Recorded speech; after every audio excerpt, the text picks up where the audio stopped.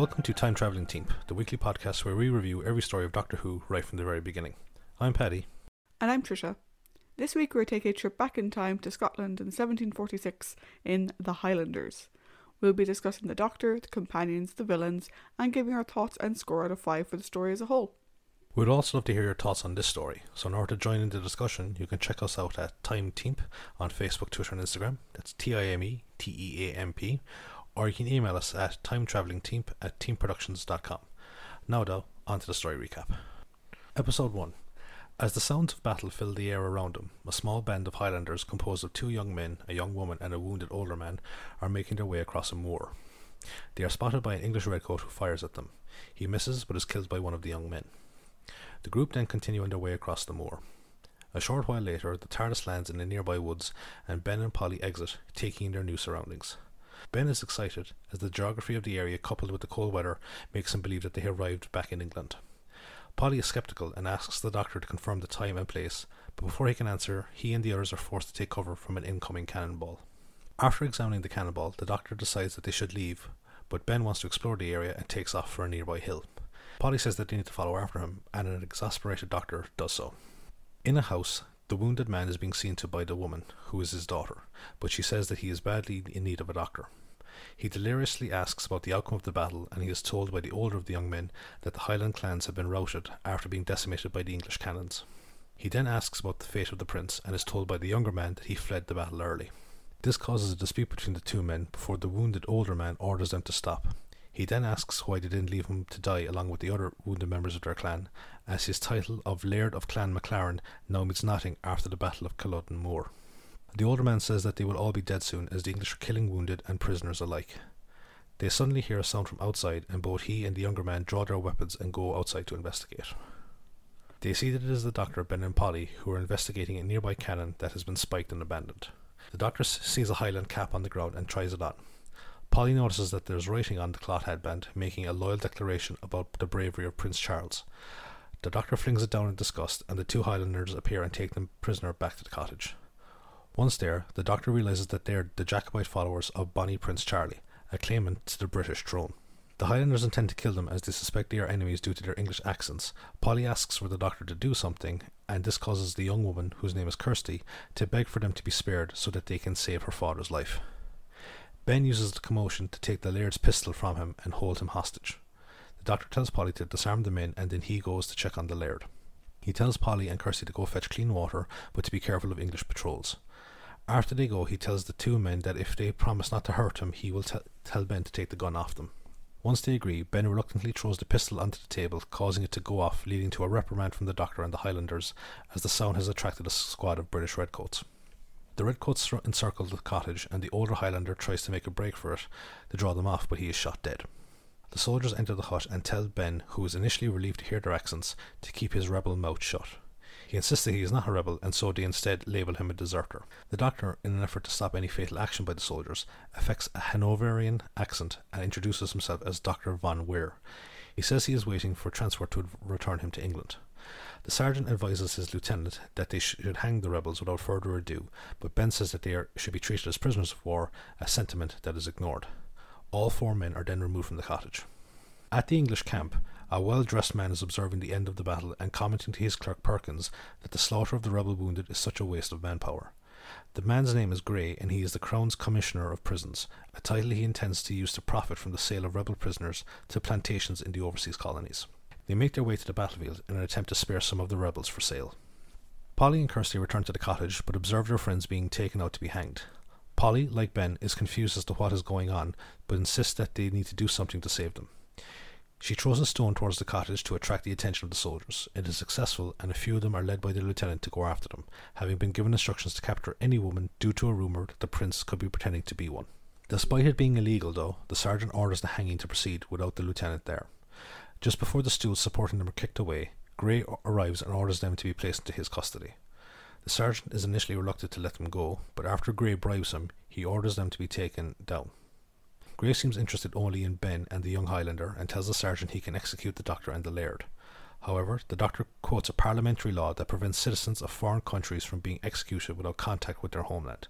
He also states that the Laird is under his care, and so Grey takes them all away with him towards Inverness.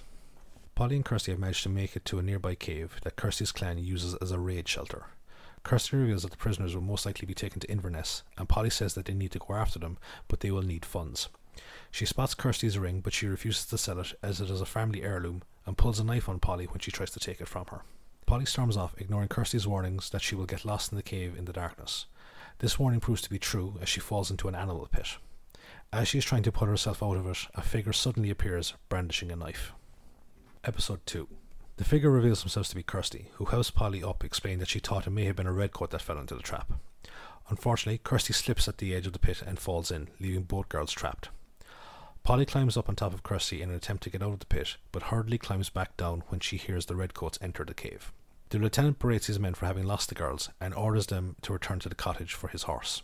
Polly tells Kirsty to make animal sounds to lure the lieutenant to the edge of the pit, leading him to fall in and be taken prisoner by the girls, who begin to search for him for anything of value. He is incredulous at his treatment, but Kirsty points out it is better than how her kinsmen are being treated in Inverness. They manage to take 20 guineas from him and his credentials, identifying him as Lieutenant Algernon Finch. Polly also takes a lock of his hair, saying that she plans to use it, along with his identity card, to get in good with his commander if the need arises. They then leave him in the pit and make their way to Inverness. At Inverness, the prisoners are packed into a cell that is partially flooded, which Ben views as barbaric, but is told by the young Highlander, who is the Laird's ceremonial piper, that there are worse prisons. The doctor takes a look at the Laird's wounds, and the piper insists that he practice bloodletting in order to help the Laird. Ben says that would kill him, but the doctor hushes him and uses the Highlanders' astrological superstitions against them, and says that the bloodletting must wait for the correct time. The doctor begins to wash the Laird's wounds and comes across a silk flag underneath his clothes.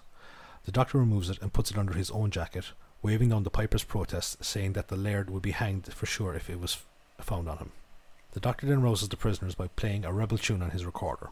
The guards come in to break up the singing, and the doctor, reverting back to his German persona, says that he is a loyal servant to the crown and that he has overheard a plot to assassinate the general of the English forces. Ben tries to reassure the piper and the rest of the prisoners that it is all part of a plan to get them out of there. He then says that they should instead focus on their own problems, as the water level is slowly rising and the tide line is well above their heads. At a nearby inn, Grey is discussing the loading of prisoners onto a transport ship belonging to his underling, Captain Trask. The sergeant then arrives, informing them that the doctor wishes to speak to them. He instructs Trask and Perkins to retrieve the prisoners and tells the sergeant to bring in the doctor. Grey dismisses the sergeant and then pulls a gun on the doctor before ordering him to reveal the details of the plot. The doctor tells him that there is no plot, but instead offers to share the bounty on Prince Charles's head with him, showing off the standard that he has taken from the Laird. As Grey is distracted by his thoughts on the matter, the doctor throws the cloth over him and disarms him. He then binds and gags Grey and puts him into a nearby cupboard when he hears knocking at the door. He admits the visitor, who turns out to be Perkins, and informs him that Grey has taken ill and gone to bed. He then tricks the gullible Perkins into believing he is sick, aided by a few gentle slams of Perkins' head onto a table, and instructs him to wear a blindfold for at least half an hour. Perkins inquires about the knocking coming from the cupboard, but again the doctor tricks him into thinking that it is part of his illness and reminds him of his instructions before leaving. Shortly after, Trask comes back and releases Perkins and Grey, who tells Perkins to summon the guard and instructs Trask to carry on the loading of the prisoners. Finch's men return with the sergeant, who attempts to extort money from Finch before taking him out of the pit. Finch is incredulous at this, but nevertheless agrees before remembering that Polly and Kirsty took all his money. He then promises to make good with the sergeant at Inverness. The doctor meanwhile has disguised himself as a scullery maid and is making his way down the corridors when he comes across Trask leading a group of young prisoners away, including Ben and the piper and the Laird. However, as he tries to keep his head down to avoid being recognised by Trask, Ben fails to recognise him even after he accidentally bumps into him. The doctor observes the door that they are being taken out of and then returns to the kitchen where he found his disguise, and then returns a short while later with food which he uses to distract the guards away from the door. Once the coast is clear, he makes his way through the door after the prisoners. The prisoners arrive at Trask's ship, the Annabelle, and Trask brings their attention to a corpse that is being dumped over the side, telling them that it is the only way they'll ever escape his ship. Episode 3. Ben and the others are forced into the hold of the ship, which is overcrowded and foul-smelling. The Laird seems to be getting his strength back and thanks Ben and the piper for helping him. Ben asks around to see if anyone knows where they are being sent, but one of the prisoners accuses Ben of being a spy when he hears his accent. Ben is nearly lynched, but the Laird intervenes, recognising the accuser as William Mackay, an ally to the cause of Prince Charles. The Laird then introduces the piper as Jamie McCrimmon, one of a long line of pipers to his clan, and they both speak well of Ben, ensuring Mackay that he is a friend. Mackay apologises and informs them that he is the actual captain of the Annabelle, but he was betrayed by Trask, who was his first mate, under the pretense of being a loyal servant to the crown. Ben refutes this by highlighting the treatment of the prisoners and comes to the realization that they are all about to be sold into slavery.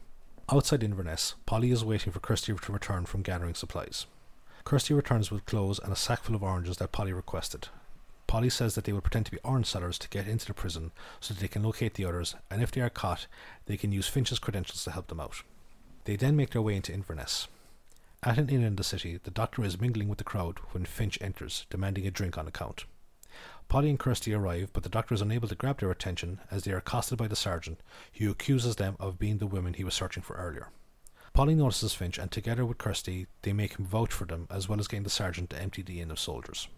Once they are alone, they inform him that they know the prisoners have been moved, but they don't know where to, and so he tells them to look for Grey.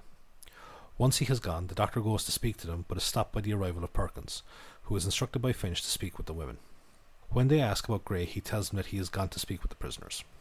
Grey arrives on the Annabelle and informs the prisoners that the Crown has given them 3 options.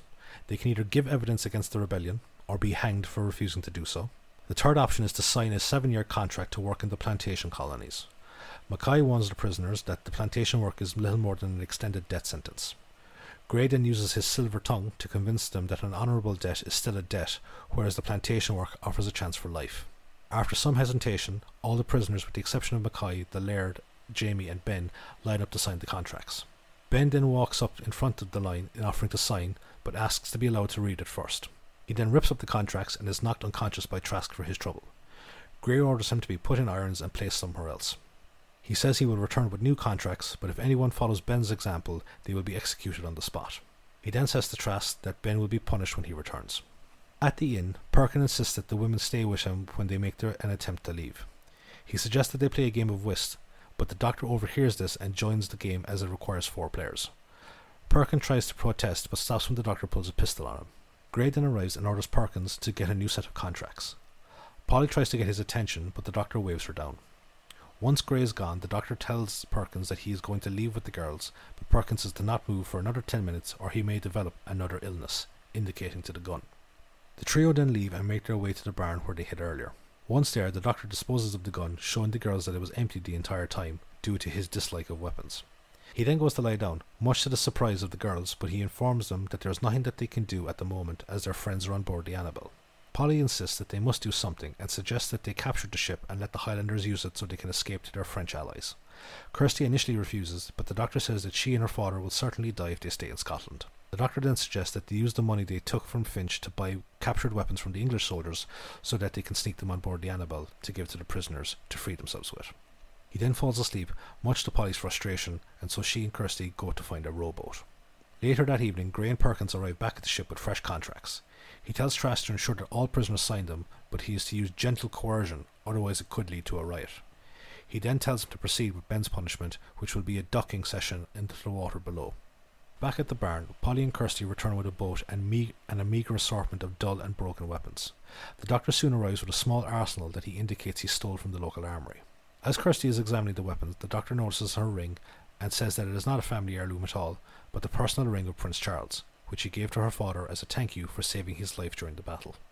The Doctor says that he can use it to save their friends, and she gives it to him.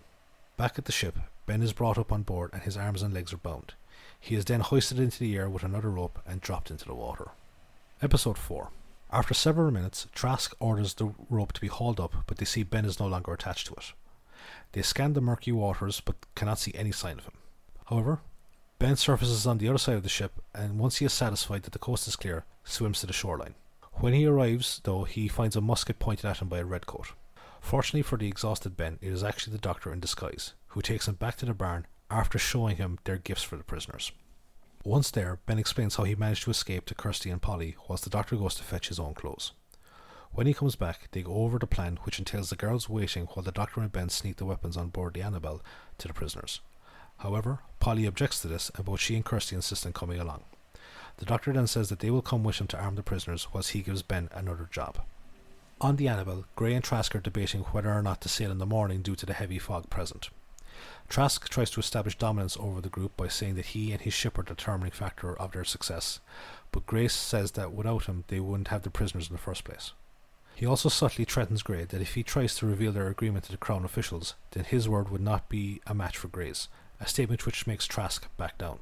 Trask then goes back up on board to oversee the final arrangements for their departure. Grey and Perkins are finalising their own business when Trask returns a short while later with 2 sailors carrying the Doctor between them. The Doctor says that he has a deal for them, and after Grey tells the sailors to leave, the Doctor shows them the Prince's ring. He says that he received it from the Prince personally, and when pressed for his whereabouts, tells the trio that he is in the hold of the ship disguised as a Highlander, but only after demanding 10,000 guineas for the information.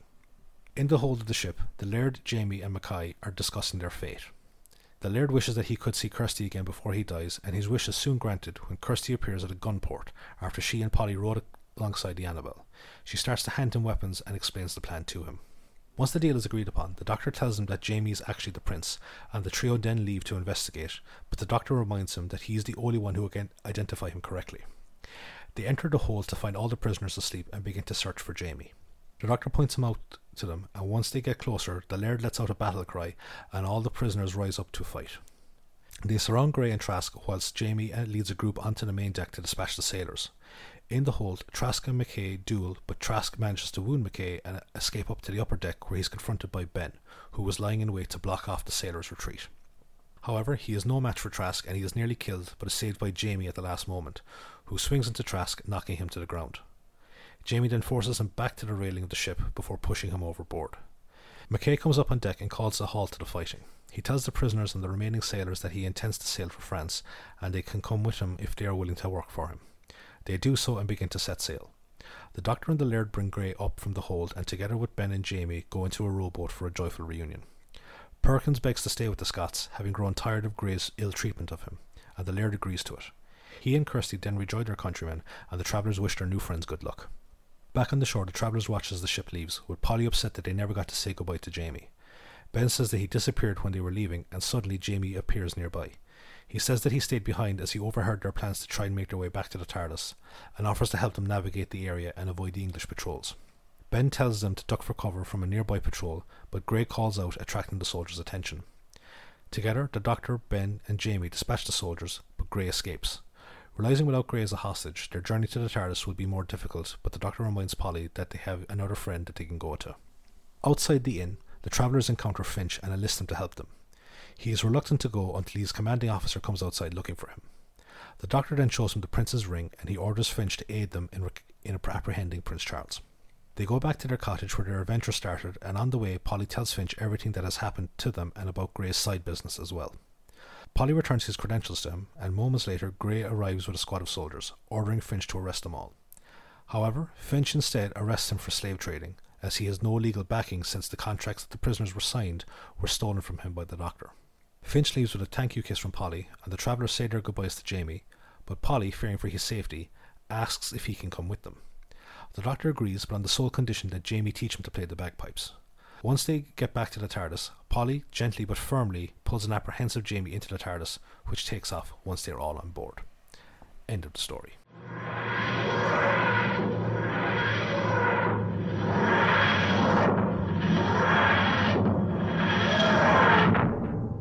Now that's the story recap out of the way with, we're going to go, as always, over to the trivia section to Trisha for some interesting tidbits. Cool, thank you, Paddington. So the air date for the Highlanders was the 17th of December 1966 to the 7th of January 1967. The credited writers for this story are Elwyn Jones and Gerry Davis. Interestingly, although commissioned to write the story, Elwyn Jones didn't actually do any work on the story at all. He was too busy with other projects. So this is his only Doctor Who credit, and he didn't actually do anything. This kind of reminds me of, was it The Massacre that was written by the husband and wife couple, but she didn't add anything to it, but she's credited on it. Yeah, so the other credited writer for this is Gerry Davis, who was the script/story editor at the time, and he's the one who actually wrote all 4 scripts. Now, usually the script editor, cleans up the scripts, things like that. We've discussed that before, like Dennis Spooner did some stuff last week and things like that. But in this case, I imagine because Elwyn actually did nothing, they sort of realised, well, we have to credit Jerry Davis because he's the one who actually wrote it. But since he was the script editor, he shouldn't really have been writing scripts completely or whatever. Yeah. He should have been writing them with somebody else. So they just decided to include both. We did previously discuss Jerry Davis when we were talking about The 10th Planet. He co-wrote that story with Kit Pedler. And this is actually, of his 4 Doctor Who stories, this is the only one to not feature the Cybermen. Obviously, working on 10th Planet, he was part of the duo that created the Cybermen in the first place. And we will have 2 more of his Doctor Who stories still to come. So is he kind of like the Terry Nation of Cybermen? I think it's a combination of him and Kit Pedler, because Kit Pedler, we discussed before, like, he was sort of the scientific advisor and, you know, clearly was very interested in that side of things. I love Kit Pedler's name as well, because I just imagine a guy selling football jerseys at the side of the road. You went with football jerseys, I went with cars, like in Knight Rider. Own this genuine memorabilia of Knight Rider. Anyway, moving on. The director for the story was Hugh David. This is the first of 2 Doctor Who directing credits for Hugh. We'll see his work again-ish in Fury from the Deep. I say ish for missing reasons. He was also considered to direct The Underwater Menace, but he rejected the offer because he felt the story was too expensive for the show's budget and he wouldn't be able to do it properly. Well, next week we'll actually find that out. Now, Hugh was actually an actor in the early to mid 1960s, and he was actually considered for the role of the first Doctor, but Verity thought that he was too young because he was only 38 at the time. And that's actually a scene in the Adventure in Space and Time, which we covered. That, and the guy that was going through, so it was Mervyn Penfield, and his first name was Rex. I can't remember what his last name was. Harrison, I believe. Is it? Because Rex Harrison is My Fair Lady. No, in that case it wasn't Rex Harrison. Who the hell was it? So while we find the last name, it turns out that the reason that particular person kept suggesting Hugh David is because Hugh David was a really good friend of his. Yeah. Yeah. Which, you know, Yeah, it's like it's quite common in, particularly in TV at that time. To be honest, even in TV now. This was actually mentioned somewhere. Let me find it. Rex Tucker. Rex Tucker. I was confusing 2 different names that are actually completely different people altogether. Anyway. Cool. Another interesting fact about Hugh David is actually he was married to Wendy Williams, and that might be a name that sounds familiar to you, Paddy, because she went on to be Vyra in the Tom Baker story The Ark in Space. Which is actually one of my favourite stories. I really like that one. We will get to that eventually. Eventually, yeah. Hugh passed away in 1987. So this is the final pure historical story that we're going to see for a long time. The next quote-unquote pure historical, in that there are no science fiction elements, will be Black Orchid, and that's not until the 5th Doctor. Even then, though, a lot of people don't consider that story, Black Orchid, to be a pure historical, because it's not actually based in historical fact. It's just set in the past. But it's not set, you know, this is based around actual events. Alright. Well, like, you know, you could argue like that some of the previous historicals like don't come, like, I mean, like the Aztecs, like, I don't imagine like that there was ever specific people called Tlatoxel and Outlook and... No, but it's based around historical facts as such, yes. if you get my drift. Yeah. I get it. You know, similarly, even the Time Meddler, while that's not a pure historical, it does have historical fact built into it. So this is actually the last one that we're going to be discussing from a pure historical perspective for a while. Put it that way. When you keep saying historical fact, all I could think of, lads, it's only the Bible, it's not gospel. Oh, Dara. Anyway, as I've mentioned when talking about Hugh David, all 4 episodes of this story are currently missing from the BBC. There has been, to this point in time, when we're recording, no animated version of this story released by the BBC. So we are once again back to our old friends at Loose Cannon, who reconstructed the story using the surviving audio, stills, a couple of filmed inserts they did themselves, and that type of thing. The working title for the story was actually Culloden. Culloden? Culloden, thank you. Mm-hmm. The Battle of Culloden was the final confrontation of the Jacobite Rising in 1745, and this is like 1745, 1746. Though a number of historical characters are mentioned, so Bonnie Prince Charlie and so on, Grey is actually the only real world historical person to appear in the story. So Grey actually existed, and he actually did send prisoners as slaves. Except apparently one of the stories that I saw was that one of the contracts were lost, so he wrote all the names himself and just sent them off. Prick. Yeah. The Highlanders, in terms of missing stories, actually has a bit of a reputation. And this is why I find it funny that it hasn't been animated yet. It was the first story to be wiped. On the 9th of March in 1967. Bear in mind, the final episode aired on the 7th of January 1967. So it was 2 months later they decided to wipe it. So, question. Given, no, because I haven't really thought about it, but would episode 3 of this be the very first Doctor Who New Year's Day special? Let's see, if we're doing 7... Yeah. It would have been a New Year's story. Thankfully they didn't do what they did with that episode that happened to take place at Christmas. Yes. That's annoying. So on to our cast. So as Kirsty, we have Hannah Gordon. This is Hannah's only televised Doctor Who acting credit. I specify televised because she did voice Skagra's ship for the webcast version of Shada, which is interesting. Her other acting credits include David Copperfield, Great Expectations, Jack and Nori, Upstairs Downstairs, Watership Down, The Elephant Man, Taggart, and Heartbeat. Grey was played by David Garth. This is the first of 2 Doctor Who appearances for David. We'll see him again in Terror of the Autons. His other acting credits include Superman 4, The Quest for Peace, General Hospital, Dixon of Dock Green, Special Branch, The Further Adventures of the Musketeers, Emergency Ward 10, and The Avengers. Yay, bingo cards all around. David passed away back in 1988. Trask is played by Dallas Cavil. This is actually the 3rd of 5 Doctor Who appearances for Dallas. We previously saw him in Reign of Terror, where he was the roadworks overseer. And he was then in the Daleks' Master Plan as Borse, one of the criminals that was stranded on Desperos, who tried to get onto the ship and the Doctor shocked them. Yeah. We will see Dallas again in The Ambassadors of Death, and again after that in Castrovala.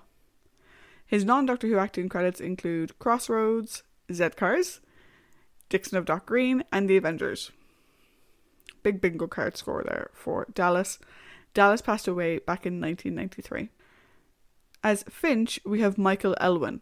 This is the only Doctor Who acting credit from Michael. His other acting credits include Coronation Street, the 2007 TV series of Robin Hood, Doomwatch, Softly Softly, The Avengers, and The Newcomers. Lastly, we have our new companion in the form of Jamie McCrimmon, who's played by Fraser Hines. Fraser was born in 1944 and actually had his acting debut at the age of 8. Before getting the role as Jamie, Fraser appeared in Charlie Chaplin's The King in New York, The Young Jacobites, The Silver Sword, Emergency Ward 10, and Coronation Street. I just have this image of an 8-year-old Fraser Hines still in a kilt, just like acting in all these parts. Jamie wasn't originally meant to be a companion. There was the option, the contract he signed had an optional 3 stories in case they wanted him to stay on a bit longer. But originally, he actually filmed Jamie watching everyone leave in the TARDIS and he stayed behind. After they filmed it though, Innes Lloyd asked him if he'd like to become a full-time companion, And so they had to redo that final scene in order for it to make sense that Jamie went with them. Mm. After Doctor Who, Fraser's probably best known for his portrayal of Joe Sudgeon in Emmerdale Farm, which later just got renamed to Emmerdale. I didn't realise this, that they're actually the same show. They actually make a joke of it in an episode of Bottom where it's like, oh, Emmerdale Farm is just called Emmerdale now. I think it's because they need to get more Emmerdale onto television. He played this role from 1972 to 1994. Fraser has named this, The Highlanders, as his favourite story because it's the one that led him to being in Doctor Who. And like he's still like incredibly active in Who to this day, I think. Oh yeah, like he does a lot of stuff with Big Finish. He's been very invested in specials and things like that. And when we get to his sort of final companion story, we'll talk a bit more about what he's done with Who from that point on. But spoiler warning, it's going to be a while before we get to talk about that. Yes, absolutely. For a guy who was never meant to really be a companion, or maybe would be a companion for 3 stories, we're going to be talking about Jamie McCrimmon for fucking ages. Yes. But we won't say when, we're just going to say it's a long time. Indeed.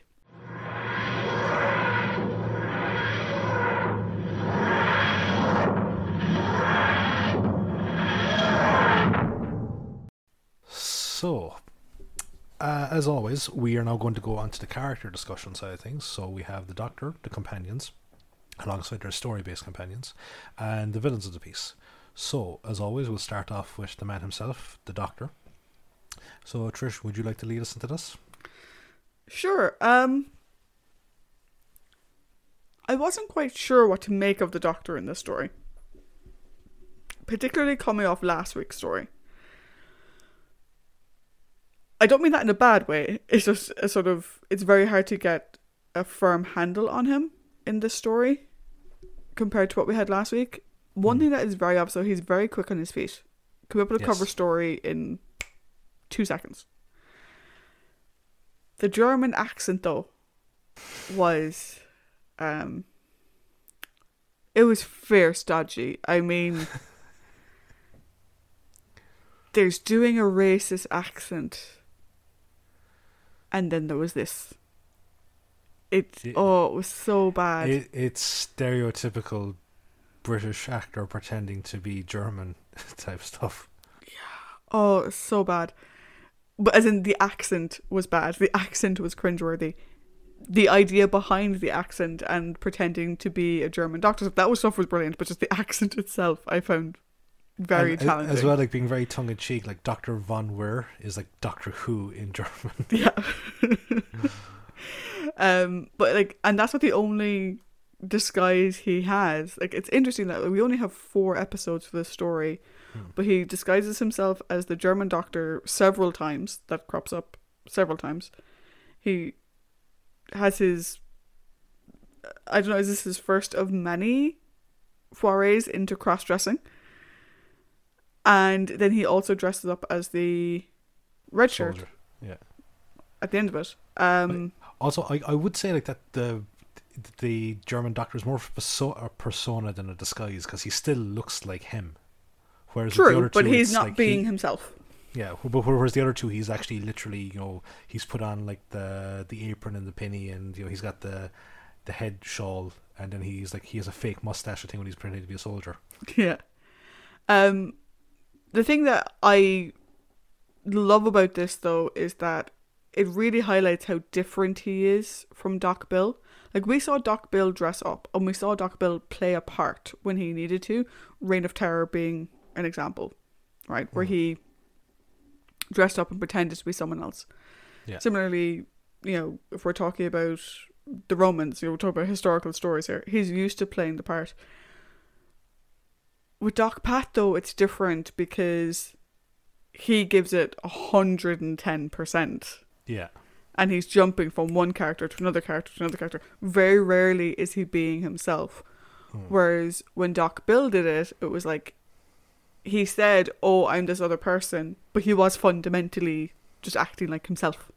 Yeah. He never acted like, someone in power or things like that. He just said he was. Yeah, exactly.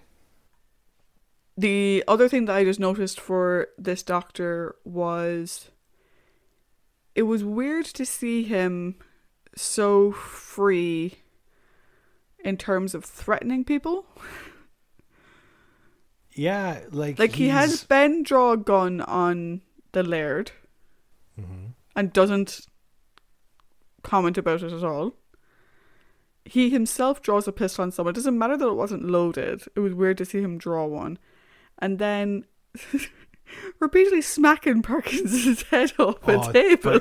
I'm sorry, but that was hilarious. It was like, you're not feeling well, are you? Bonk. You're starting to feel the effects now. Bonk.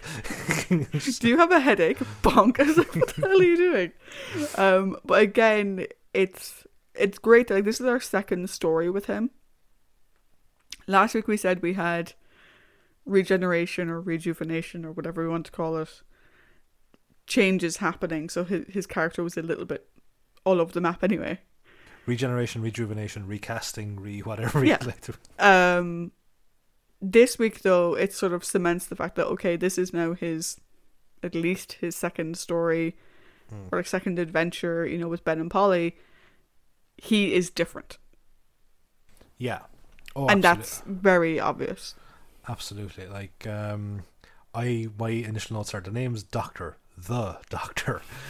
He's like, this is the most secret agent based story I think the Doctor has ever done. Whereas, like, yes, he puts on the fake accent to howls of laughter on our side of things. The multiple disguises, leaping into action when it's necessary. And I hate the fact that this story is missing. For the simple fact of, in the previous story, which is now animated, so we get some semblance of it, that we get to see Patrick Troughton as, like, we saw the various different sides of his Doctor, like, like how scared, like how he actually is scared when he's scared, as opposed to, as we said, William Hartnell, who is like he has that stiff upper lip type thing that I won't be intimidated by you, whereas like his is like, oh shit. And here we get to see the other side of his thing, which is that Patrick Troughton is a fantastic comedic actor. And the fact that we have all these scenes where he's with Perkins, or when he's dressed up as a scullery maid or whatever it is, they're all missing. It's such a shame. Like it is such a shame. No, thankfully this isn't like a thing that dies away with his Doctor. This is always there, but you'd like to see it for the first time. You'd like to see the first instances of it. Yeah, and like when I was talking about the trivia, I said that it surprises me that there's no animated version of this. It was the first one deleted. Yeah. It should have been the first one restored, surely. But like, this is the thing now, is that I suppose the first one restored was The Invasion. Yes, it was The Invasion, which I suppose in his tenure is an incredibly popular story, whereas the Highlanders, maybe not so much. And I think as well that because there were so many existing episodes left of The Invasion, that they decided to try it out. I think, I'm just trying to think off the top of my head, but I can't remember the first fully missing serial that was it Power? Was it Power? Was it Power? What? Was it Power? I think Power is the first completely missing serial to have animation on it. But which, again, like as we discussed last week, is a fantastic story. So, but just like when I was doing, because as you know, like I watch an episode a day to prepare my notes. We are 14 episodes in to Patrick Troughton's run before we get to see him act live, as opposed to just like, and it's so weird when you say that out loud. Like he's an iconic character, he's an iconic Doctor, and his first 13 episodes are missing. Spoilers for next week. But I think that the second of three pieces has now fallen into Patrick Troughton's like performance as the Doctor perfectly. And I think now with the addition of a new companion, because we've had him his first story, We've had his first story with his existing companions and a new person come on board. And now next week we're going to have his first story with existing companions, new companion who becomes an existing companion, and we're going to see how it is there. So, as part of his trilogy of opening performances, he's great in this one again. Yeah, I'd agree. So, speaking of companions, we have our companions for this story. So we have Ben and Polly continuing on from last week. And then we're going to have our new companion of Jamie. And then we have our story-based companion of Kirsty. So if we start off with Ben and Polly, what did you think of Ben this time around? A good Navy man knows how that he must be a strong swimmer. And he really does show it here, like, because he does the like swimming from one side, holding his breath underwater, then swimming from one side and swimming to the shore, and it's great. So Ben and Polly, because I'm going to address it now with Ben, is there for me watching it, right? And I don't know whether it was just, you know, because as we mentioned before, like, that we're Irish, and watching a story where you have English characters not fully realise what's going on when they're in their period of their own history. I thought it was kind of surprising, especially with Ben being in the Navy. He would have probably had a knowledge of, like, the Jacobite Rebellion, or even like the Scottish Wars. So being surprised that the Scots aren't happy with the English coming. Yeah, like, I wrote this down that, like, you have a sailor who's clueless about military history. No, not everyone that goes into the military is like will be a buff of the military history. It's just a thing, like, you know, the military or the Navy or whatever. It's a good job, like, it's a steady employment. If you're looking for steady employment, you don't need to fully understand, like, the lore of the battalion or whatever it is that you're involved in. But I just found it a small bit strange. Yeah, but the point I'm trying to get with Ben, though, is that they had an opportunity here to have a Barbara moment where you've Ben saying, like, oh yeah, I may just be a sailor, you know, I'm not an officer, but I know my military history, thank you very much. And I'm surprised they didn't take advantage of that fact. And instead they have himself and Polly not only come across as clueless, but kind of callous. Like, particularly Polly, because Polly, we have said, is a great read of people. She reads people really well, and she reads the situation really well, which she does later in the story perfectly, and we'll get that in a minute. But the fact that they are so, yay, the English are here to save us, thank God the English are here. I was like, are you blind as well as stupid?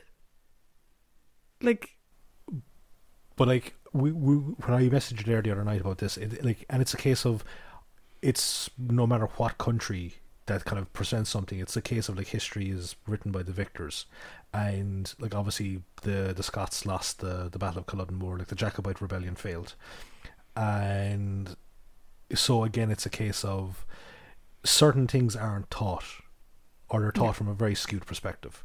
So I can account for it with that regard, that side of things. But when you're actually kind of in there, like, they eventually realize what's going on, and, like, that things aren't as initially portrayed in their own time. I think it just took a small bit too long for them to realize that, for me. Yeah, I would agree. I think particularly when Polly went off with Kirsty, that should have been the end of it. You know, but she's still saying, like, but they're English, why do you care? It's like, oh, Polly, it doesn't matter why she cares at this point. It just matters that she does care. Like, forget the history part. They clearly make her uncomfortable, and she clearly said they're going to kill her. So just leave it alone. Like, but on the flip side of it, when they do see what's going on, they, like, Ben effectively says, like, you know, like, you can't treat them like this. They're prisoners of war. It's morally reprehensible what you're doing here. And, which, again, is him being like, I may just be a sailor. Yeah. But this is a time of war. These are prisoners of war. Again, I'm like, but bring the history part into it there. It'd be great. Like. And like, it's great. Like, you know, like, he really stands up for them, like, as well. Like, when he's in the prison, and the doctor has just said, like, I'm going to sell these prisoners out. It's a lot of balls on Ben's behalf to try and placate that crowd of men. Yeah. Because he's trapped in there with them, and they could rightfully tear him to shreds. But thankfully the Laird, kind of realizes what's going on, and he's okay with it. And another thing I like about Ben in this is that his Scully-esque tendencies are completely gone by virtue of the fact that he just seems to be fully on board with wherever the TARDIS lands next. So there was 2 things I found in this with Ben, right? A, it's nice to see his training as a sailor come in terms of him swimming. I also didn't realise that sailors were trained in the arts of Harry Houdini, but whatever. There was 2 things. The first one was something I liked, which is towards the end when you've Ben and the Doctor and Polly and Kirsty going over the plan. And Polly's like, so what, we're just meant to wait here for you? And Ben kind of makes the point of, it would be safer if they stayed there, Mm-hmm. And Polly puts up a fuss and says, no, we're not going to sit around here waiting for you. And the Doctor says, okay, you can be in the boat. As opposed to Ben arguing the point, stressing out over their safety or whatever, he just says, okay, well, what am I going to do now? So, like, there's no argument. We've said before that, like, Ben is all about keeping Polly safe, but he also recognizes how strong she is in her own right. Yeah. And in this case, it was a case of, I would rather you stay here to stay safe. I'm not staying here. Okay. No, that was the end. There was no big argument. Yeah. It sort of reminded me a little bit of the novelization of the Daleks. Mm-hmm. Where in the novelization, Barbara kind of has to fight to be able to go with them. And then she kind of feels a bit stupid later because she's not really contributing and stuff. And this is sort of like the inverse of that, where Polly doesn't have to fight to do what she wants to do. Yeah. Ben just respects her and says, yeah, no problem. There's no stopping the Duchess. Yeah. The other thing, and this is what I wanted to ask you a question about, was one of the things that you and I both loved about 10th Planet was the effect killing the Cybermen had on Ben. Yes. And how beautifully that was done in that story. Did you find, though, that at the start of this story, he was a bit careless with weapons? So, this is something that I initially kind of thought about and was kind of going, Jesus Christ, man, like, you don't throw a fucking gun down on the thing. But I would put it down to, like, yes, it is a firearm, but he probably isn't as familiar with the firearms of that era. Like, even the different types of pistols. Like, so normally, a lot of the very famous ones from that time would be flintlock pistol, which is like the cap that goes down and hits the spark and off it goes. But there's matchlock pistols, which you have to use keep an open flame to spark the powder. So I would just put it down to his unfamiliarity with that firearm. Then again, like, all firearms, he should be treated with the same reverence. Yeah, well, that's kind of my point. Like, yeah, but I would say that, given the fact that it's like an early flintlock pistol, he could have like literally shot it at them, and they still would have been safe. But again, with regards to kind of like that side of things, I had this impression like even though he had the gun on the Laird, he was like, please don't make me use this. Please don't make me use this. Yeah, and it's one of those things where because we don't have the footage, yeah, like that would have been all facial expressions, and that's missing. Do you know? Yeah. Actually, a lot of this story, in fairness, would be reactionary. Do you know? Reaction, giving a nod, giving a wink, catching an eye, and we're missing all of that interplay. Nothing against the loose cannon guys, obviously they did a great job, as they always do, but without seeing that conflict in Ben that we both kind of assumed that he would have, just based on his character, again, also with the sort of clueless / callous nature in the way that he was talking to these people in the first place. And actually, doubling back, the doctor as well. Like when Polly reads out what was written on that hat, Yeah. he throws it down on the ground. And again, because we're missing the footage, like, was that meant to be a, like, oh, for fuck's sake, like, oh, the Jacobite skin, like, what was that meant to be? Because like, yeah, like that's very it's very antagonistic for no reason. It's also very partisan of the Doctor to kind of Yeah. pick one side over the other, like, and like, unless, like, you know, he's actually like, okay, yes, he picks one side over the other when he is actually involved in whatever circumstances there, but just to be an observer, that it's, I don't know. Yeah, I said that whole bit at the beginning did kind of have me going, what are our heroes doing? Oh god, you're gonna be Marco Polo. Oh, So how about I never said he was a hero, I just did say he was a villain. So Polly next. yeah, so like the Polly's equally clueless about history. Although, I mean, you made the point. You know, A, history is written by the victors. Also, you know, we're perhaps coming from a different perspective than a lot of people watching the show when it first aired. I mean, I don't know about you, but I have certainly met a number of people from Britain primarily, so not from Northern Ireland, but like from Wales, Scotland and England, who don't really know a whole lot about Irish-English relations. You know, like a lot of our interpersonal history is like a paragraph in a history book that they don't really go into much detail about. Like, so, it's actually, it's not even just our relationship with Great Britain. It's like I was at a con in England, and there was an American person in our group, and one of the Irish guys that was with us turned to this American person and said, "Do you know what? I have a question for you. Why are Native Americans so mad at you all the time?" It was a legitimate question, and so this is the sort of thing, is that if you kind of put yourself into Polly's side of things, Polly's whole, when you first meet her, she's an administrative assistant, so her whole thing would have probably been like office temp work, like her education would have been in that style. And not everyone that travels with the Doctor was going to know exactly what's going on in their history, things like that. So it's forgivable, all right, but I actually realised that if you think about it, the two anthems of the two countries involved, God Save the King / Queen and Flower of Scotland, have verses detailing kicking the shit out of each other. So like, yeah, I think it's a case of like, it's understandable for the character. Yeah. I just don't think it was acceptable for the story that both modern human companions were completely fucking clueless.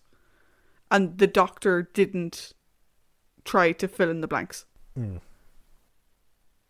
you know? But specifically about Polly, I think for me personally, going out on a little bit of a limb, yes, this might be to date Polly's strongest story. I am in complete agreement with you, because this is her first solo escapade, and yes, it gets off to a rocky start, but Jesus, does she come up good in it? Yeah, like really, immediately, you know, yeah, she goes off to get water. She's still a bit weird with Kirsty, blah blah blah. But then it's like, we need to create a distraction. We're going to get them to chase us. Very focused, constantly like, what's the next plan? What's the next plan? I fell down a hole. Shit. Cool. I have a way to get out. There's redcoats there. I have another plan. It was constant plan after plan after plan. And you kind of get the sense that like when herself and Kirsty were trying to get weapons and stuff, and they came back with like 3 weapons, because who's going to sell a gun to a woman in 1740s or whatever? Yeah. And then the Doctor comes in with like literally like a wheelbarrow full of stuff, and you kind of get the sense that she's like, oh well, fuck you. Well, I tried, you bastard. To be fair, he stole them. she tried to purchase them. Excuse me. No worries. But like her level of cunning and intelligence in this, it's just like you get a hint of it in The Smugglers when she does the whole like, you know, we're in service to a great and powerful warlock and I'm casting a spell. You get hints of that. So that's with the intelligence. You also get hints of her cunning in 10th Planet with the whole I'm going to make coffee because that's all I as a simple girl can do. Wink wink, nudge nudge, that type of stuff. Then, as we said in Power of the Daleks, she takes a step back because this is the Doctor's story. Yeah. Because, so whereas here, now she's off on her own, as I said, she comes up good. Like she really, really does. She really does. And like what I love about her is that she always comes up with a plan. Yeah. Whether it's using what very little she knows of history, because it does come up later. She's like, you do sell oranges, right? She's clearly trying to remember stories or books that she's read or something like from her childhood growing up or whatever. Or whether she's using her knowledge of being able to read people and her feminine wiles. Like, the whole thing with, what the... Algernon Finch, a.k.a. Algie. Algie. Like the whole thing with him. I could just... It's just brilliant. Like I just had this picture. Do you know what? Madam, after being encountered with you, I now seek the company of men. Just like I'm staying away from you. Oh, like every time he sees her, it's just a case of, no, not you. But in fairness, she did pay up with a little peck on the cheek. Yes, she did. You know, the main thing I have about Polly with this, like, and my biggest takeaway is that it is so refreshing after the last few months to see a female companion who can take care of herself and drive the plot. Yes. We've been missing that kind of since Barbara left, to be honest. Vicky didn't really do a lot of plot driving a lot of the time. No. When she was with Stephen.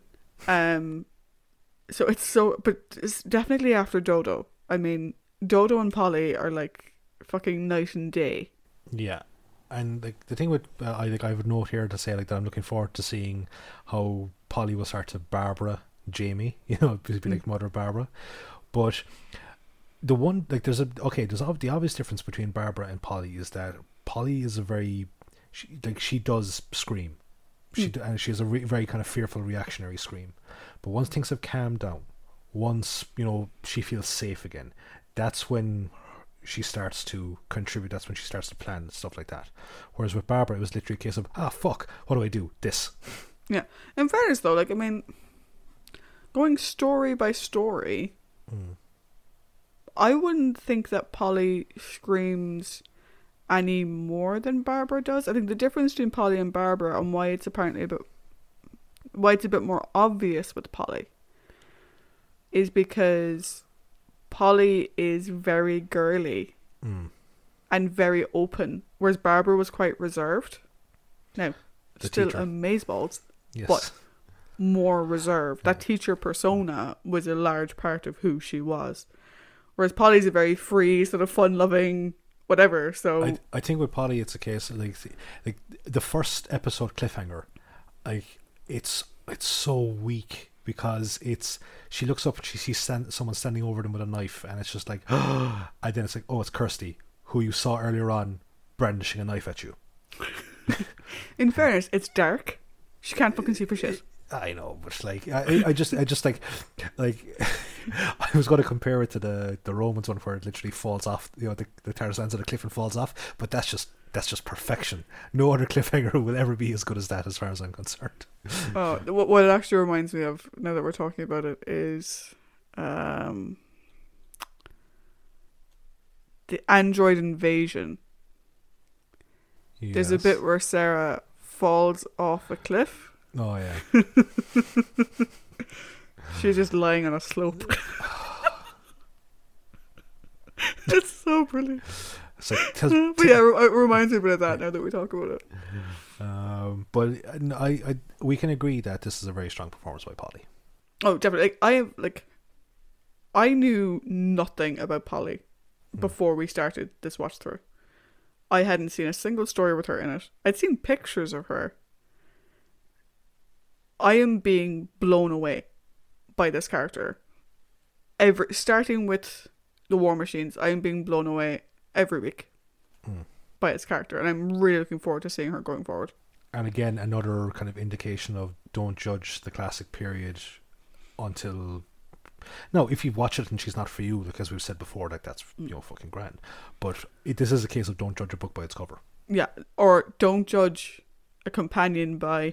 Do you know that comic strip that was done of all the female companions screaming doctor, and then you've got Rose throwing her tantrum at the end, being like, I thought I was the only one. Do not judge the classic companions by that comic strip. And as I always say whenever that comic strip comes up, justice for Barbara, because she's not on it. Yeah. But don't judge them by that comic strip, because that's not who these characters were. No. So, will we do Kirsty first, and then Jamie, or... Yeah, I was thinking the same. Okay, so Kirsty, I don't have a whole lot to say for her, other than she's like a proper Highland lass. And like, I wonder, like, if the Laird had died, would she have joined the crew? Because effectively speaking, without the Laird, like, I know it's going to sound very kind of patriarchal or whatever, but without the Laird, the clan dies, because if she marries, she no longer inherits the Clan McLaren name. She takes on the name of her husband and so on, which is a shame. And I think that, like, if Jamie hadn't been the one to go with her, or go with the TARDIS crew, would she have been a good fit? I think she could have been. I think she could have been. So the thing with Kirsty is, I also don't have a whole lot to say about her in the grand scheme of things. She's a bit of a naysayer, like, constantly. And you've Polly constantly trying to drag her up by her shoelaces. Just fucking come on. But it's completely understandable as well. Do you know? And she does get stuck in. She just, she can't see her way out of the situation that she's in. Again, Polly may not know this period of history specifically, but she knows history broadly. Yeah. She knows that if Kirsty just stays out of the way or whatever, that she'll be fine. The thing about Kirsty, though, is I'm a bit mixed on her character, because I would have loved to have seen her do more. So she was the native companion in that duo. It's a duo of Polly and Kirsty. She was the native companion who knew the lay of the land, who knew how everything operated and stuff. And she didn't really come up with any ideas herself. She was just following Polly. At the same time, though, Kirsty was a one-off character, and it gave us the time for Polly to shine, which I loved. So it's kind of this catch-22 where I kind of wish she'd done a little bit more. But at the same time, her only doing as much as she did meant that Polly got to shine, and Polly's the character that we're going to have going forward. So it's kind of like a catch-22 for me. One thing I will say, though, is that I did love that moment where she stood up to Polly over the ring. Yeah. Because I've seen it in other things where the more knowledgeable visitor from the future will take advantage of the uncultured savage and whatever, where it's literally a case of she pulls out a knife and goes, back off, bitch, or I'll cut you. Yeah, and again, like, you could maybe argue she should have been a bit more honest with Polly about the ring. Also, maybe don't go around actually fucking wearing it. Yeah. But at the same time, she doesn't know this woman very well, and this woman seemed delighted that the English turned up. So... Yeah, that's it. It's like, was it, no, I am not a spy. Ooh, what lovely jewellery you have. Yeah, but don't actually wear this really important, apparently very easily recognised ring just out and about.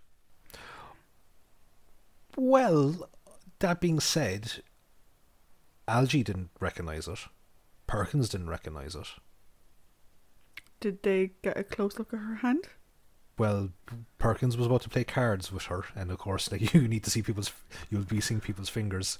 Well, yeah, but like, as soon as the doctor showed it to Grey, he knew immediately what it was.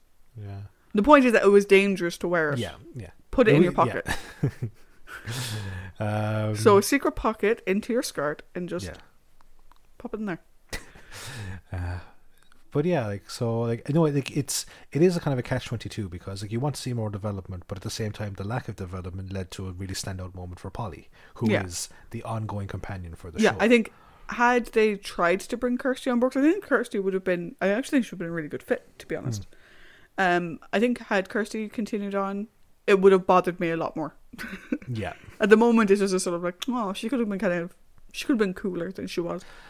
Does she fall into the camp of like Sir William Depreux, like, who could have been just like awesome? Yeah, I think so. Except she's actually better than Depreux because Depreux disappeared after 2 episodes, and Kirsty at least stayed till the end. Yeah, exactly. I don't know. Depreux's out there somewhere doing something.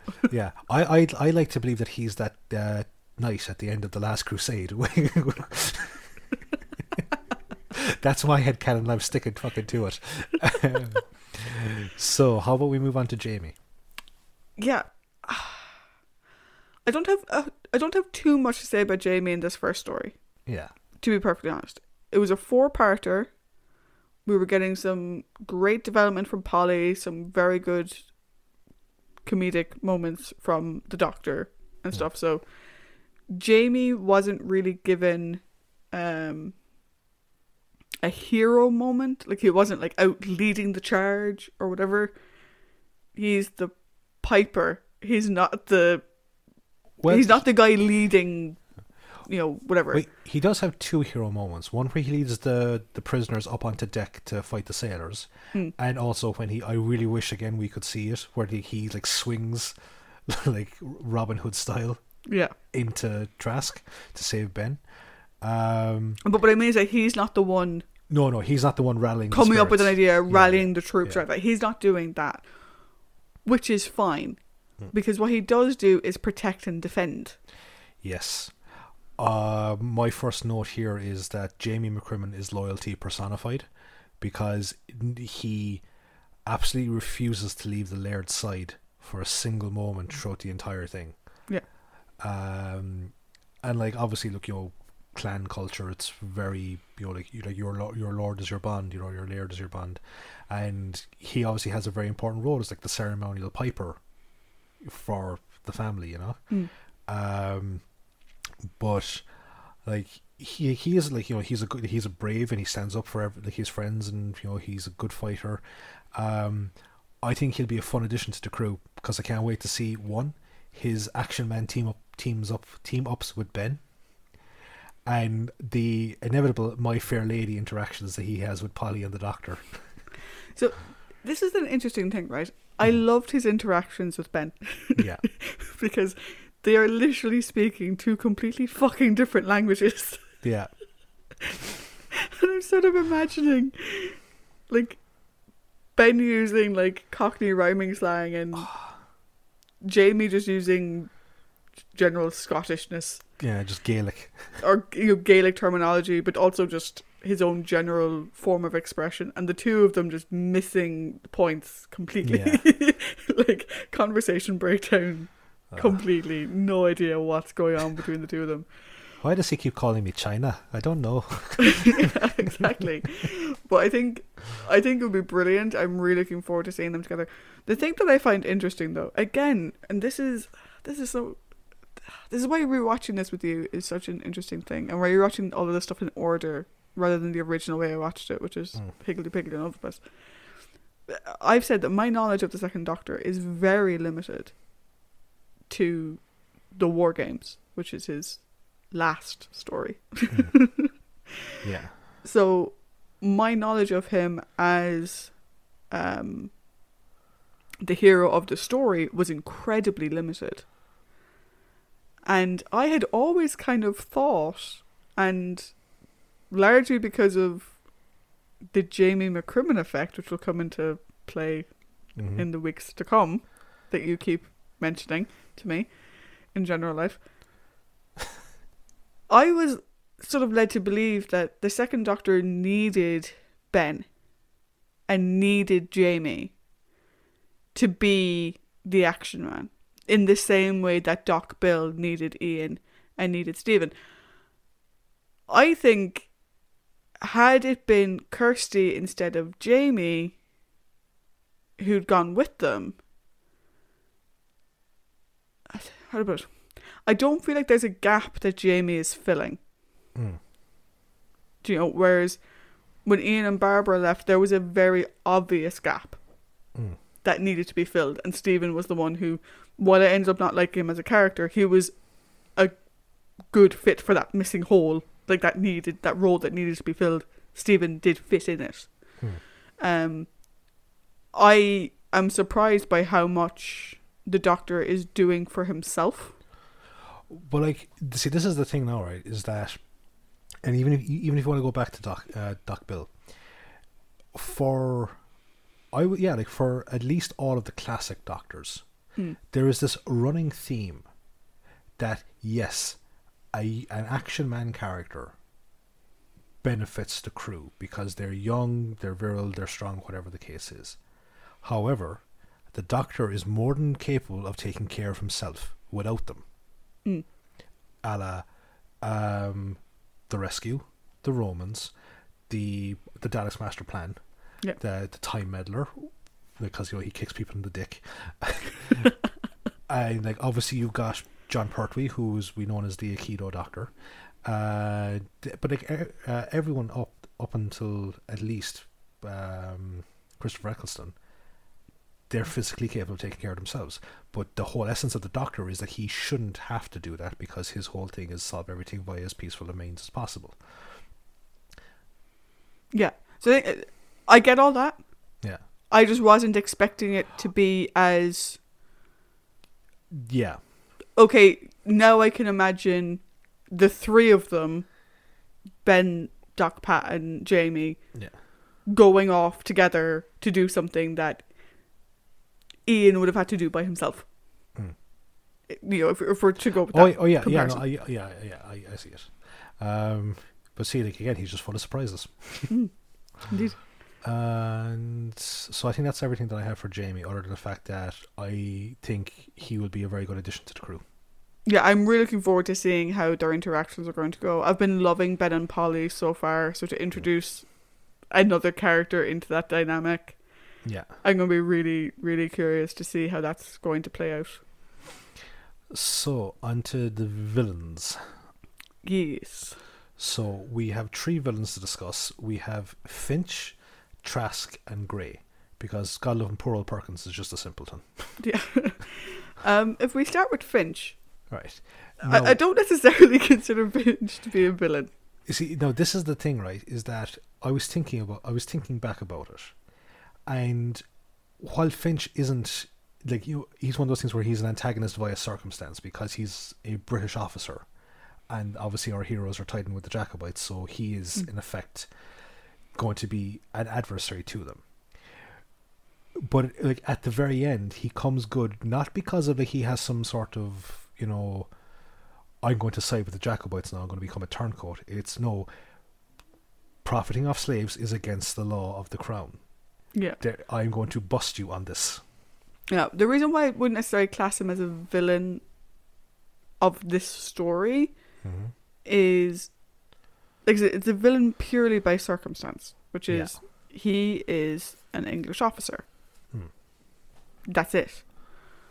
But he's also kind of your typical purchased commission officer. He's a toff. He's an absolute toff. I mean, like, for fuck's sake, his name is spelled with 2 F's. And his name is Algernon. He himself, so other than the fact that, like, obviously he would have had to authorize the hanging, even though the sergeant went off and went to do it without him, whatever. Other than the capture at the beginning and getting caught up in Polly's diversion, he does nothing against our characters for the rest of the story. Yeah. And I get that, but like, partially because of it just didn't come up. Yeah. Partially because he doesn't want anything to fuck with Polly, because he just wants her to leave him alone. That blonde girl beat me up and took my lunch money, which is literally what happened. Like. So like he's a villain. He's a villain to Kirsty. Yeah. He's not a villain to Polly. He's a pawn to Polly. Like, this is an interesting thing now that we've kind of come across as of late in, we'll say what, like the last 10 stories worth of stuff, where we have characters that we've classified as allies or villains, but usually fall into the other camp via circumstance. Like, if you go back as far as the Massacre, you have not Nicholas, but I'm just going to call him Emma Thompson's dad, because but like, he's a complete and utter fucking prick. Yeah. But he's kind of on the side of the angels in the story because he's friends with Nicholas and he's friends with Admiral de Coligny. Whereas, like, last week we talked about Hensel, and I was like, Hensel, he's just an incompetent fucking bureaucrat who gets Quinn to do everything for him and he reaps all the rewards. But he's not antagonistic to our heroes, but yet he's an antagonist of the story. Yeah. So, like, sometimes, and these characters, like, they are kind of important to the story. Like, so, like, where can you categorize them other than just put in circumstantial? Algernon was there. Yes. If you need a man to be there, Algernon Finch is your man. Don't ask him to do Particularly if Polly steals his money and his ID and a lock of his hair. What was with taking a lock of his hair? What the fuck was that meant to prove? As in, like, a bit of, like, I know Algernon Finch very well. Maybe. I don't know about you, but I never used to cut the hair of people that I knew very well. Yeah. That's creepy as fuck, Polly. She's a collector. That's fucking Hannibal Lecter shit, like. Yeah.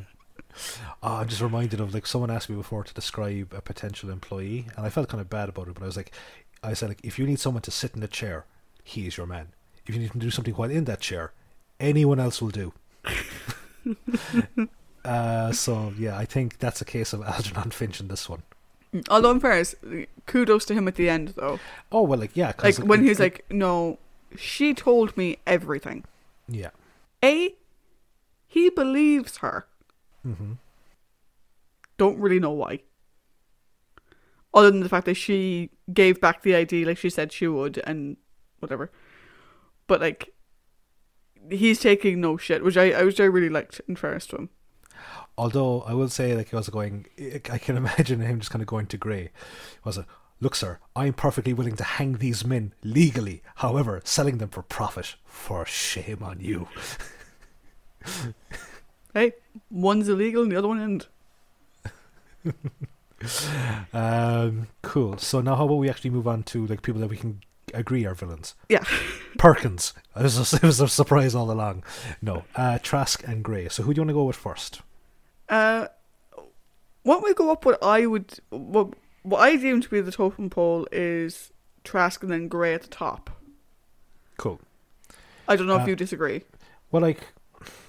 Or are they sort of level pegging for you? I think they're level pegging because of what they each represent in terms of threat level. To, so, do I just, like, flip a coin? Heads at Trask's, tails, it's not Grey. Heads is it's Trask, tails is not Grey. So Exactly. what Paddy's saying is let's go with Trask. Okay, Paddy, what were your thoughts on Trask? Alright. Just because, like, he's there in front of me right now and I'm just going to fucking say it. So, he reminded me of very much like Pike from The Smugglers. In the Not sense, from Star Trek, different Pike. No, yeah, exactly. In the sense of, I never feel comfortable when he's on screen. Even when I know that the heroes have a surefire, like, success, I don't feel comfortable when he's there. Now, I feel the same way about Grey, but entirely differently. Like, so even at the end, like, I was waiting for him, like, to do, like, some serious damage to, like, like, either, like, finish off the Laird or finish off Mackay or really hurt Ben. And I also don't like the fact that there's no confirmation that he's dead. All you're told is that he falls off the side of the ship. Yeah, I don't think he is dead. Yeah, so if Ben survived, then he surely fucking survived. So I'd be curious to know if there's an expanded media, be it either an audio drama or a book or whatever, that deals with, Highlanders 2, Trask's Revenge. Which would be a better Highlander 2 than the fucking actual movie Highlander 2. So, I have, like, 3 notes about Trask. Alright. Right. First note. Asshole. Succinct, I like it. It's what he is. He's a royal fucking asshole and a mutineer. So, fuck you, Trask. If I heard the word swab one more fucking time, the man has a very limited vocabulary. Yeah. And swab came up a lot. Maybe he's a former surgeon. Swab. It either that or he he uses the word swab the way I use the word fuck, which is for everything. We can change the rule of Paul's time traveling team drinking game to be every time Trask said swab in this story, you have to drink. Yeah. You'll be fucked by the end of the second episode. It's one or the other. Don't use both at the same time. Because we don't have a waiver for you to sign. The last thing is, out of all the characters in this story, and this is just my personal opinion, I think Trask is probably the most one-dimensional. Oh yeah, of course. Out of all of them. But that being said, his dimension is incredibly terrifying. Yeah, it's one horrible dimension. But it's one dimension. And that's not necessarily a bad thing. I mean, particularly when it comes to... Particularly I think when it comes to historical stories, we have to have some characters that we can just say, this character is this. Yeah. So this character is evil, or this character is good, or this character is dumb, or this character... Some characters you just need to have, here is your stamp, and Trask's stamp is asshole. For 4-part stories, one-dimensional villains are not a bad thing. Because as we've seen before, they can be incredibly good, you know? Longer stories, yes, I would say they require more than one dimension. But here, he suits his purpose perfectly. Yes. Which is to annoy the fuck out of Trisha whenever he says swab. Yeah, it just got so annoying. Cool. I think it's just they also used the same, face shot every time he said it. And so it literally felt like I was in... Ironic, given the day that we're recording, it felt like Groundhog Day. It's just the same fucking scene over and over again. And now we're going to go on to Grey, who's actually a villain right now for me, because I realised the actor's first name is David. Yes. And the character's name is Grey. I now have David Gray songs stuck in my head. Now, I'm not objecting to David Gray's song. I think his music is quite nice. Right now, though, it's distracting as fuck. Which one do you have stuck in your head? I don't know the title, but it's that one. Ooh yeah, hey, ooh yeah, ha, da da da da da da. Whatever it is. No fucking clue. Yeah. I'm sorry, David. I butchered your song, but... Oh, I know what one it is. Yeah? Yeah. Babylon. Okay, thank you. Yeah. I did have to sing it in my head, but... Yeah. Yeah. Okay. Thankfully, I didn't sing that loud. Right. Grey. Yes. Slave trader prick. Mm-hmm. Does he remind you of anyone? He reminds me of lots of people. Should he be reminding me of someone in particular? He reminds me of Sepcheria from the Romans. Yeah. Actually, yeah. Not as physically threatening, but at the same time, because I said with Grey is the physical threat, like Pike. Whereas I would say Grey is more like the mental or the cunning threat, like Sepcheria was. Now Sepcheria was both combined, but because they're both dealing in slaves, they're very reminiscent of one another, I think. Yeah, the thing with Grey is that everything must be legal, quote unquote, legal, of course, contracts and everything. Meaning,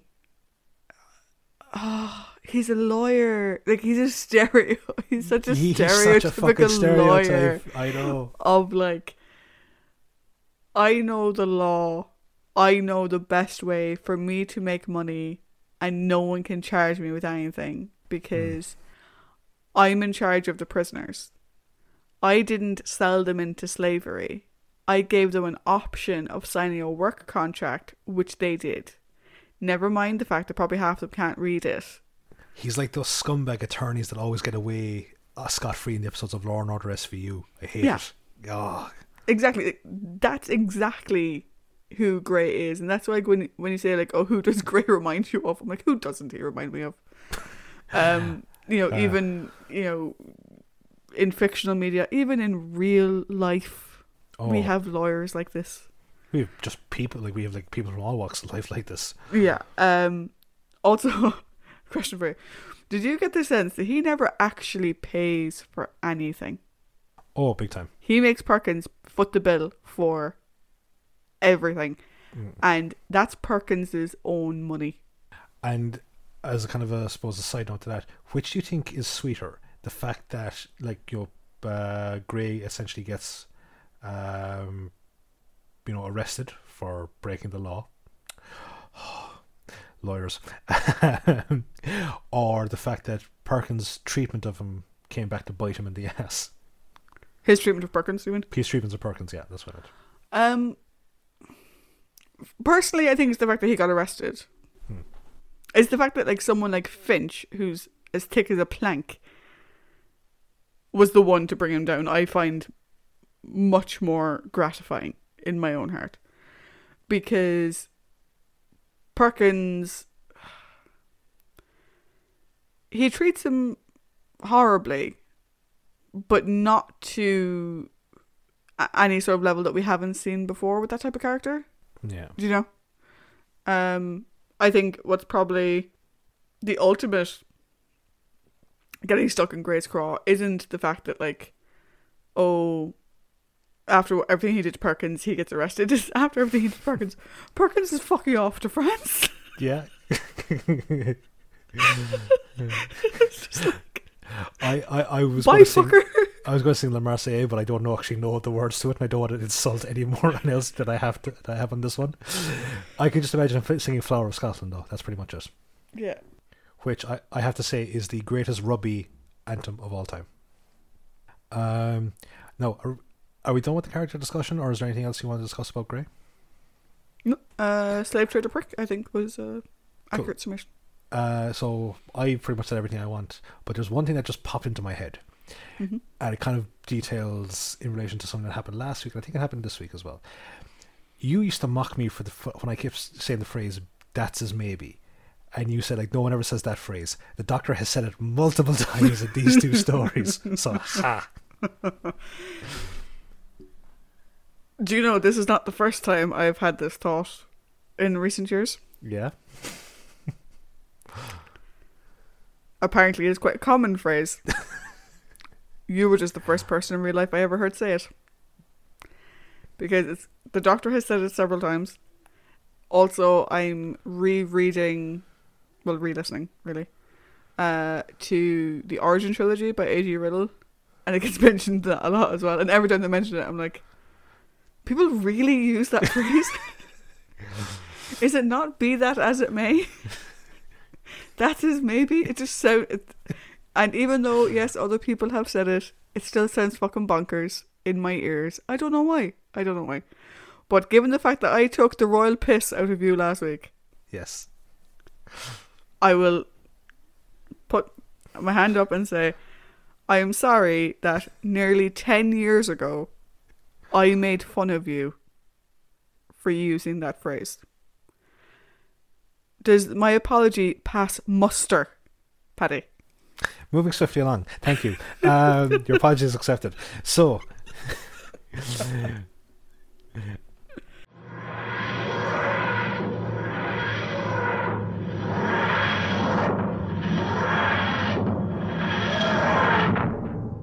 So, guys, as always, we're now going to give our overall scoring of the story. So, Trish, do you want to go first, or will I go first?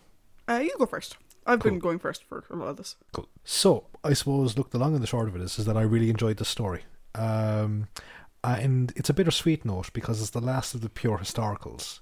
And I quite enjoyed the pure historical story, with one glaring exception. Still available for sale if anyone wants it.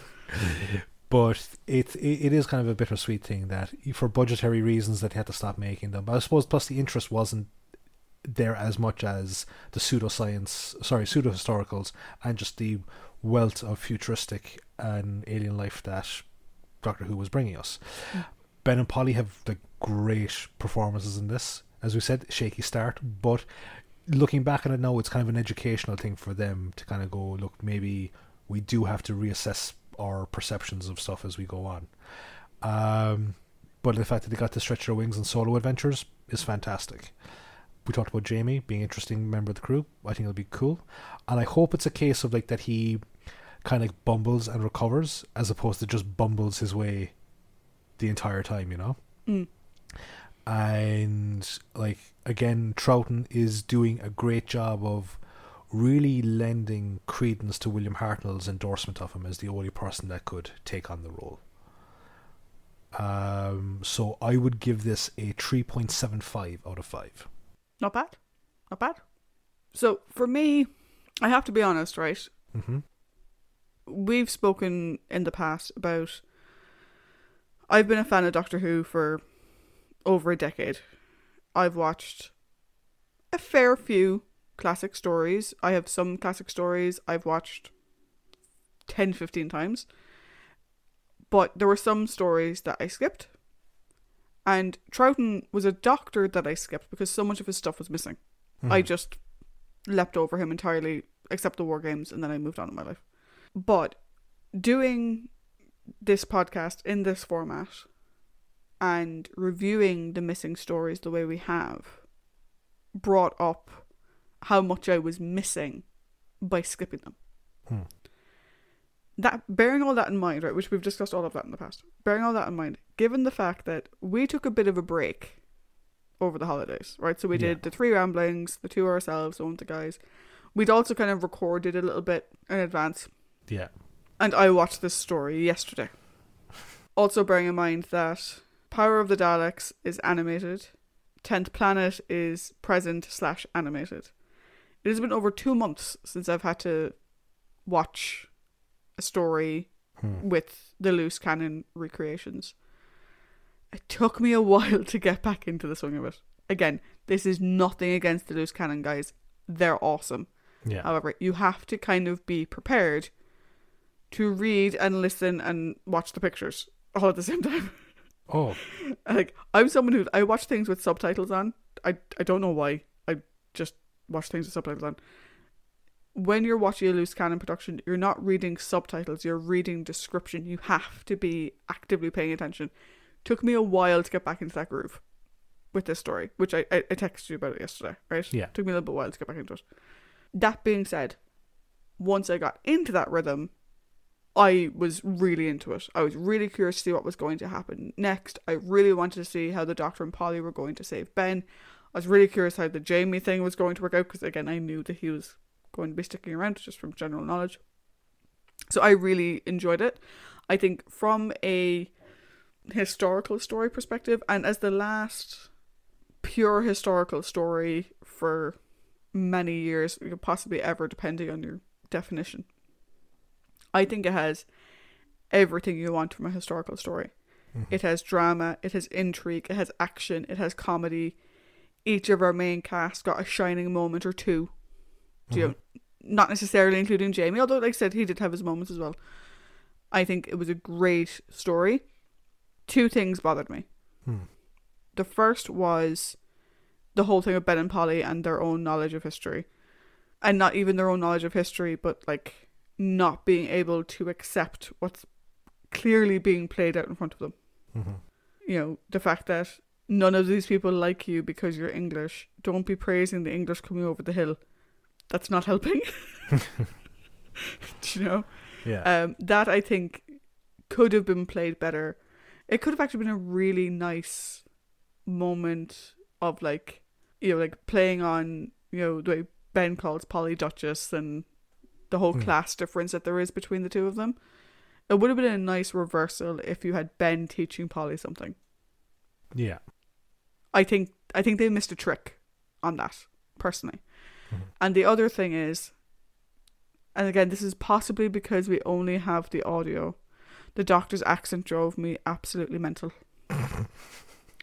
I don't find accents like that funny. I find them annoying. Hmm. And more than a little bit racist.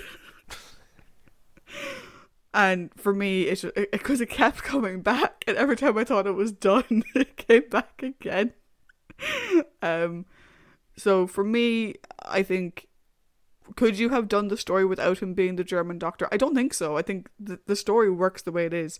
But I think because I didn't get the facial features to go with it, I only ever got the same 3 pictures of him. Mm. It just started grating a little bit. And as well, like, the fact that he picked, like, that particular character, because at that stage, George the Second or George the Third was the King of England, and they're from Hanover. So saying like, that I'm from the country that your king is from, it's an incredibly smart move by the Doctor. Yeah, so I don't think you could have done it without him doing that. Oh, I think I don't think it would have worked the same way. Oh no, I'm agreeing. Like I'm saying, like, I don't think it would have. But the accent didn't work for me. In terms of overall thoughts, though, I'm really looking forward to seeing how this TARDIS team is going to work together going forward. We have 2 modern companions, we have 1 companion from the past, and a Doctor who's very different from everything I've seen before. So for me, this should make some really interesting stories going forward. That being said, I gave this a 3.5. And just one thing that I meant to say it in my notes about Jamie, just when you said about a performance by Jamie. If you think about it, he left the last members of his family and clan to help strangers, which is again an incredible trait to have in a companion going forward. Oh yeah, because he knew that, like, Jesus, their chances are better with me, and I'll be a fugitive, but at least I can do the right thing. Also, just I'd like to we got a very nice message from Earl Green, who does the Retrogram podcast, about the Adventure in Space and Time thing we did with the 2 lads, Dan and Paul, and he said he loved all his favourite podcasters being together. And Earl, if you're listening, I'm glad I gave you a good chuckle over who's trying to kill Sidney Newman. And Shane messaged earlier on, Shane is another long-term listener, and he said that last week was probably his favourite episode, but I think that might have to do with Trish taking the piss out of me. Shane, I'm here to oblige. So that's it for this week, guys. I have one final note before we run away. Absolutely. Just because I have my running tally of our averages, and so far, season 4, riding high, we're averaging 4.13 for this season so far.